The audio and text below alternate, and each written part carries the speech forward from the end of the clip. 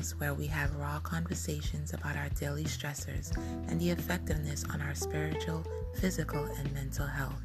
I am your host, Holistic Hybrid, and we are joined today by Kendra Lachey, an educator, artist, writer, and philanthropist, as she shares her experiences with sexual assault, poverty, and merging her loves for art and helping others. So stay tuned.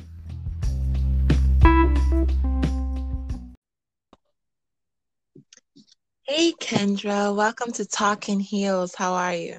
I'm well. How are you? I'm great, thank you. Do you believe that talking heals? I believe that's a heavy question with no. I think talking is a two-sided coin. You can use words to destroy and manipulate to tear someone down, or you Mhm. can use words to empower, uplift, and build someone, including yourself. I think talking can hurt or heal depending on how you do it. That is very true. Um, well, can you give us an example on how it has healed you in the past or currently? I think a time that really stands out to me always is definitely my early years in college, kind of like my freshman, sophomore year, Mm-hmm. because that's when, the information about like my rape, my issues with rape came out. I was raped in high school by my boyfriend at the time when I was 15. I was 15, and at college, we were reading a lot of novels that had a lot of triggering events. Like in one of the textbooks, there was a very graphic rape scene. Um, and pretty much we were in a small circle in a class. My class sizes were about 12 to 13 college students. And we're sitting in this small circle and we're discussing this whole chapter that had nothing in it but this huge graphic rape scene. And we were discussing it for like an hour and a half, 2 hours. Oh, And the wow. whole time I'm just sitting there, and I didn't even realize I had blocked out my rape until it all came back. And it came back in that moment. And that was like the first time ever in that class that professor didn't make me speak. He called my name once and didn't call me on the rest for the rest of the day. I guess he like saw it in my face. And yeah, sure enough, he asked me to stay after class, after everyone was dismissed, which it didn't matter because I wasn't about to move anyways. I was just pretty gone. And then as soon as everyone left, everything just like wow. Wow. So that was the first time I had to talk about it because there was no way I could really avoid like, oh, I'm fine. Yeah. Like I'm not having a moment. I'm fine. This is perfectly okay. So I was kind of forced to. I guess I wouldn't even say forced because he really did give me an out. He said I didn't have to talk. Like I was willing to go. He literally just asked if I was okay. But I think it was at that moment I realized that I was not okay and Hmm. that I needed to talk. Yeah. Did you seek out a professional to help you out with those triggers, that trauma? At that time, it was really tricky. Like a lot of people, my family, we never discussed mental health, and even times where there were clear situations where like a counselor probably should have been sought out, it didn't happen. Even like the school guidance counselor, it was never, we never really talked about like mental health issues. Like we just dealt with it. We did our work and we dealt with it. I grew up in poverty, so, and like Kentucky poverty, I feel like, I stay down in Miami. I think there's a very big difference between city poverty Hmm. and country poverty. Like I feel like if country people in poverty were in the city, they would feel rich. Really? Yes, because in the city you have food everywhere. I'm confused sometimes. I see chickens just walking in the street. It's like in Kentucky, we have all 4 seasons. I'm in Miami. Down here, it doesn't really get too cold. You don't even have to stress about being super cold. But, in Kentucky, there were times we were like freezing. There were times we were freezing and hungry. It was a really big problem if your heat got cut off in the winter, and those are months. So yeah, I feel like there's like a difference between country poverty and city poverty. That's probably a different conversation. But when you're really, really deep into poverty, all those other things, those bad things that tend to happen to you, they take a back seat because food and shelter comes first. And when your basic needs are getting met, like that's your focus, those basic needs. So I don't think it was that my parents didn't care. I think it was just more so, they were in survival mode. They were doing what they need to take care of us. And unfortunately, their parents also didn't raise them. They probably didn't even like realize the opportunities that existed to get us counseling. And they didn't know about my rape until college. And at that point, it would have really been on me. I was pretty independent at that point. Do you still like have triggers to this day? Yeah, for sure. For sure. Yeah. I would say I definitely have triggers. And I think that's kind of what I mean when I say talk can also hurt. During college, I worked with domestic abuse victims and sexual assault victims. We ended up starting a organization on our campus called FREE. It stood for Fighting Rape Through Education and Encouragement. And we got people to talk about their problems and their situations. And what I began to see is that like when people would talk about it, it would help them heal. But I noticed there was also like a line. If they talked about it too much, it was almost like they just kept reliving it over and over and over. And it almost became like they just became stuck in that moment. And because they were stuck in that moment, they couldn't enjoy, the good that was happening in front of them. And I think like that's when talking can hurt, when you focus too much on it. So now I have to like really check myself. So for example, with all of these issues of, the Me Too movement and all of these celebrities doing all these things to these children, I had to step back from social media. It got to a point where like every time so much has popped up, there was something about like rape or pedophiles or just like, yeah, any of that. And it just got too much. So I definitely have learned that at a certain point I have to step back, even though, I'm passionate about it. And like, I definitely support the movement. I want to push things for it. There are times I have to like step back and let it go and like heal myself, because if I keep going back to the experience, I keep reliving those feelings, and if I keep reliving those feelings, it just doesn't put me in a good place. I totally understand. Like, I've been through domestic violence and sexual assault, and when I was in the military, and I was told, I need to seek help and get counseling, and I always ran away from it because, when things like that happen, the safest place for some is in your mind. You just escape and tune anything physical out. And I've done that for years until, I almost committed suicide because of it.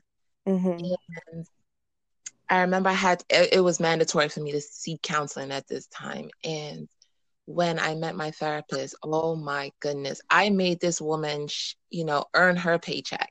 Because, I was a runner, basically. I would just go there and just sit on her chair and not say anything, because I would look at her like, you really don't understand. It didn't happen to you. There's no possible way you can help me. And I ran for a good, 6 months, literally every week, just going there, just sitting there, not saying anything. And finally, I just started talking as if she was just, one of my friends sitting on a stoop. And as I saw it week by week, it started helping me out, because I was letting certain things out instead of just holding it in. And you actually made me realize it did hurt some points. Sometimes I was reliving it and I was just telling her, like, look, we just need to stop. And I would just walk out. It did hurt. Mm-hmm. It did hurt. And I thank you for that, because you did make me realize a lot of things. I'm going to have to tell her tomorrow that, look, at this point, you were pushing me a little bit too hard. But I do say where you can say that it hurts. Right. With your foundation part of change, how did that come along? Part of change, it came about in the strangest way. After I was about to graduate college, and realized I really needed a job. I had a child. And, I was in a town of 10,000 in Berea, Kentucky. Mm-hmm. And there was just like no future there. Most likely I wouldn't be able to find a job. There was like 10,000 people there and I knew every single building. So reality hit. And I knew that I really wanted to work with an organization that helped. That's all I had. I was like, ooh, poverty would be great. So I knew I wanted to do something helpful with poverty. And I was researching, exploring my options. And I learned about Teach for America, which is actually how I moved to Miami. I'm currently in Miami. So when I got to Miami, I don't know if you know anything about Teach for America, but essentially what they do is they recruit everyone, but they typically recruit from like the top Ivy League colleges. Mm-hmm. From across the state. It's an AmeriCorps program, and for 2 years they'll place you in the lowest performing schools in the country. So I joined that program and I got placed in Miami-Dade, and I was placed in Overtown, and I fell in love with the community, and I was like, Overtown, Liberty City, Opa-locka. They have my heart. I smile thinking about it. It's like making me giggle.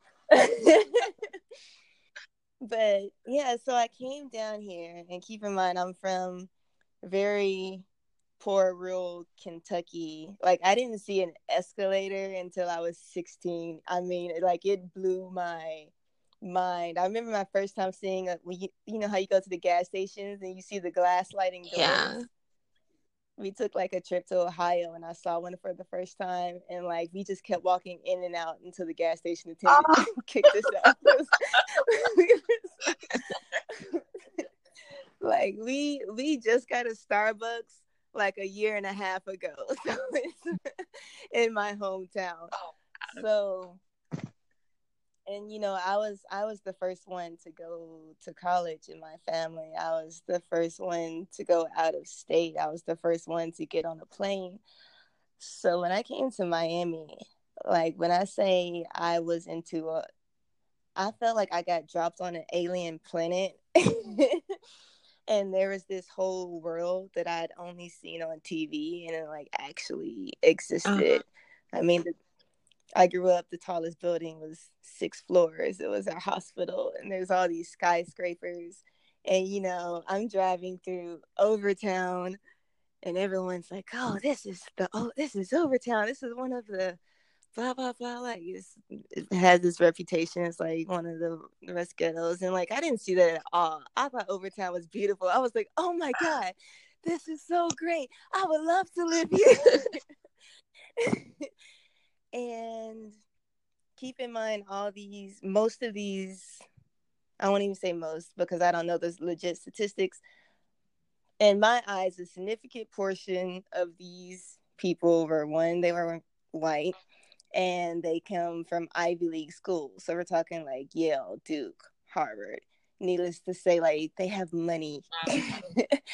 And, the college I went to, they only accepted people below the poverty line. So it's like, there may have been majority of whites there, but we were all poor. And again, when you're worried about your basic needs being met, when you're worried about like food, water, like things like race and issues like that also kind of disappeared. So we were, it really was a bubble. So all of a sudden I was thrown into the situation where I'm surrounded by middle class and upper class people, and I know nothing. And just little things. Like I remember we went to a Subway shop and some people just ate like 1/4 of their sandwich and threw the rest of it away. Oh man. And I was just like I couldn't believe it. Like that it just really made my jaw drop that somebody would do that. And I remember I was standing in the group because I'm trying to mingle. I'm trying not to be like the Black person in the corner by herself. And I'm trying to mingle, and this girl, I didn't even know what ethnicity she was, because in Kentucky it's like you're Black, white, or Mexican. I didn't know what a Dominican was. I didn't know what a Haitian was. Like I was so ignorant. And she was talking about how her dad was like racing Ferraris, and they're talking about all these countries they went to. And yeah. And needless to say, we went to some board members' houses, and and I met some core members, and I would go to their houses, and they were all super, super duper kind, which was one of my first big lessons in life. I kind of had this, and just interpretation in my head that like people with money were evil. I feel like a lot of times when you grow up, maybe it's just that Southern built, but there's just like a mindset that if you have money, money is the root of all evil. Like, no, these people were the nicest people I ever met. Like, they loved helping people, they were sweet, they were kind, and I think it was because they were so happy because they didn't have anything to stress about. At least not their basic needs. But I would walk into that house, and the first thing I noticed was just the amount of pictures on the wall. And it's like they had a history and they had a family legacy. And I'd never seen that before. I've never seen like people growing up in chronological order on their walls. I've never seen like these really beautiful artistic memories of people from the past just hanging on someone's wall. And I would just stare because I love art. Mm-hmm. And to me, I don't know, I was just like, man, I don't know anything about my family. Like, we don't really have any of our memories put like this. Like, my mom would love a portrait of our family like this. But like, that's not something she could ever afford. And that's actually what started Part of Change. I wanted to give out free portraits, professional portraits, to people who couldn't afford it. That's what started. And then I realized just like how small that was. And now it's turned to, book giveaways and, fundraiser walks, toy drives, anything that makes a difference, a positive difference in the world. I'm all game. That is not small at all. I have to commend you. Being, a single mother, and at times I have struggled, basically, just trying to get by with the basic needs. And the fact that you're out there giving, children free portraits for their parents that is a lot.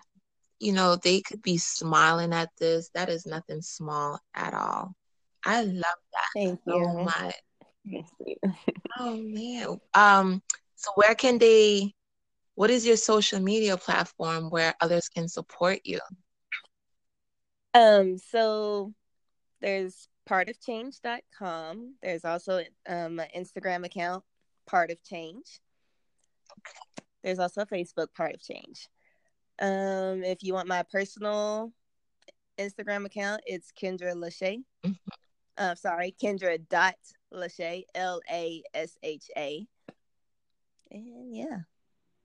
Awesome. I appreciate you talking to me tonight. Oh, I fell in love with you, actually. Yeah, and I just want to shout you out for doing this podcast. I feel like these are conversations that people need to have more often, and there's like so many people to learn from. And it is I really appreciate one thing I really appreciate about the Me Too movement is that it's creating a dialogue. Sometimes the dialogue is a little bit too heavy for me in the moment, and I need to step back. But I think it's absolutely great that we're starting to have a dialogue because, while sexual assault, like, it affects everyone. It affects a lot of men, it affects a lot of boys. I'm not trying to take away that at all. Yeah. But there's like a really big problem with, violence against women.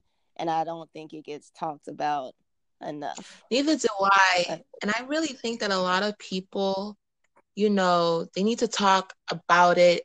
I understand it's a heavy topic, but honestly, it needs to be talked about in early stages in life, to where they could understand the trauma that they're going to inflict on others, or even they could ruin their lives. So I too, sometimes it's a little too heavy for me. It's actually triggering at times, and I have to back away from it.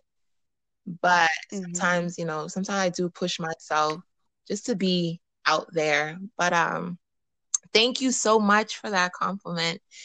I've learned, you taught me a lot tonight.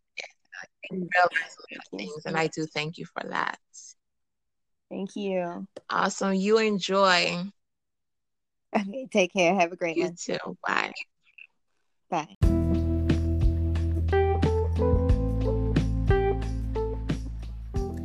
Hey guys, thank you for joining us at Talking Heels. I am your host, Holistic Hybrid. You can catch us here every weekend at 9 a.m. on Anchor.fm. I want to thank my guests, Kendra Lachey, and to you all for tuning in. Don't forget to subscribe so when new episodes drop, you'll be alert. Wishing you all an amazing day. Peace.